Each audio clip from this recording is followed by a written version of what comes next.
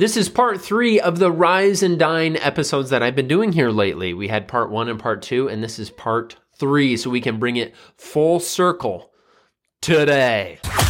This is the game of food. This is the game of food. We're helping real people get real results with delicious food. Real food. Live from Spencer's home studio, podcasting to the world. This is Game of Food. And here's your host, Spencer Frederick. Okay, so let's quickly review. I did Rise and Dine episode 1 where I talked about tight breakfast, and it was based off of data with myself and with clients. And then we had some questions and some comments, some really good conversation about it. So I'm like, you know what? We need to do part 2. And then we did a live training where we even discussed this a little bit in our business, and people had some further questions or wanted some more understanding. And I thought, you know what? I'm going to bring this full circle in a part 3 Rise and Dine episode where we talk about the other side of this. So I talked about 80% of people kind of struggle like with evening. They get home from work and they start munching, or their supper is really huge, or like they have this nighttime snack. And typically that's where I would say 80% of you is the second half of the day is the most challenging, because you're like busy during the day, you're more planned during the day, you got stuff going on, and so you don't have time to just like munch all the time. And so I want to bring this full circle because there was some people that attended some of my live trainings or listened to this podcast that were like, hey, you know what, that's not true for me. I have a little bit bigger breakfast than what you described, and I don't tend to have these nighttime, mistakes or these nighttime cravings and stuff that I deal with. And I want to talk about the optimal way to eat as far as meal timing and meal size goes. And this is just an example, so you're going to have to plug in your numbers for me. If you have, let's say, a 2,100 calorie assignment, the optimal way to eat is 700 calories in the morning, 700 calories for lunch, and 700 calories for your evening meal. Now, what you want in each of those meals is fiber, you want a carb source, you want a fat source, and you want a protein in all of those meals, so that when you have your morning meal and it's 700 calories, you are full and satisfied with all the food groups. And then by the time you hit lunch, you redo that. And so you're just giving your body enough as you need throughout the day. And that is a good way to control hunger. That is a good way to have great momentum so that you're very planned out and your meal is the same size each time. And I did have a number of clients that eat that way, and that is actually optimal. Here's the only issue, and I'm just going to talk about myself, is I don't like to do that because I'm one that is like 80% of you, where you struggle a little bit more in the evenings, in the second half of the day. I do too.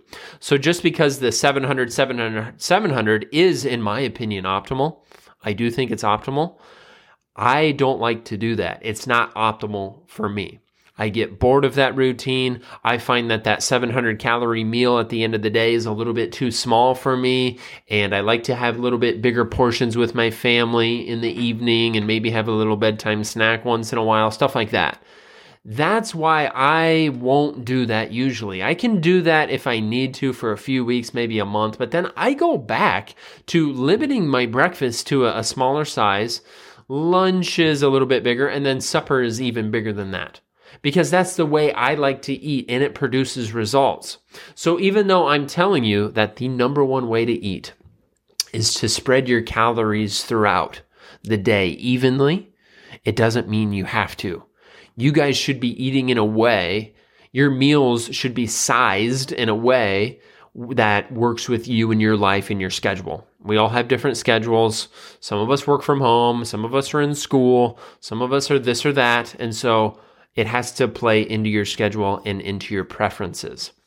And when you eat even meals like I'm talking about, which is the optimal way, I don't think the number of meals really matters. You could have one giant meal at 2,100 calories.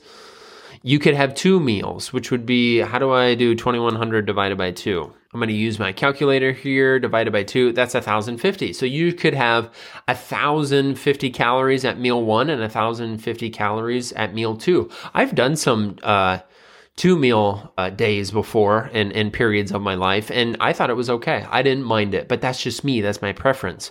And the time I ate, it was about call it 10 o'clock, maybe 11 o'clock in the morning, and then I had a normal 6 o'clock-ish, 6:30-ish supper time for the second meal. You could also divide that into 2. So let's go 2,100. I'm putting it in my calculator again, divided by 4. So you could have an early morning 5:25, a late morning 5:25, afternoon 5:25, and then a supper 5:25, and you could spread it out that way. I don't think the number of meals really matters. It's just you notice that it's an even spread the whole time, and that is the optimal way to eat. So you could give this a try, you guys. If you're having bigger suppers and you want to try a more even spread like this, you could try it. You might like it, and you might get, improved results. I don't know. Improved results come with a plan that you can do for a long period of time, something that you actually like doing. And I really hope that this brings everything full circle. There's more than one way to skin a cat. I still stand by my first couple of episodes where I did encourage, a lighter breakfast for those of you that struggle in the evening, nighttime snacking, stuff like that, because then you have some flexible calories that you can use for those times. But you should be mapping out the meals in the way that works the best. Now, somebody that shouldn't be listening to this necessarily, and it's not that many people. I think a lot of you will get a lot out of these last 3 episodes, but somebody that probably shouldn't be listening to this episode is somebody that is still working on some of these habits. This is a little bit more advanced where you know the size of your meals and you have a more nutritional routine set up, so to speak. And so you worrying about the size of your meals right now, you just need to stop overeating. You need to find a plan or a coach that helps you stop overeating in general. That is step number 1. This is not step number 1. This is a little bit more advanced after you've done some calorie tracking, after your experience with portioning out your foods. All of that comes first. And that's what I don't like about this industry is people are trying to go out of order. You'll listen to this episode and you'll start to work on meal timing and evening out your calories when you don't even know your portions. You don't know how to properly track your calories. You haven't had guidance from a coach or a program that teaches you how to do this. You have to go in the right order, okay? And that's it. There won't be a part 4. There won't be a part 4. We talked about lighter breakfasts. Now we talked about a little bit bigger breakfasts. We talked about the optimal way, spreading the calories out. And I think we can finally end the Rise and Dine series. I hope this helps. Spencer, signing off.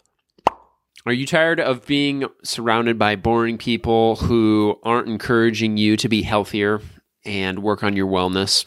Well, look no further. I think you should join our group of people in our free group. So if you go to spencersgroup.com, not only will you hear more funny jokes like this one, read some funny memes, and attend some of my coaching calls, but you're going to have a good time while achieving a healthier you. So make sure to go to spencersgroup.com and we'll get the party started.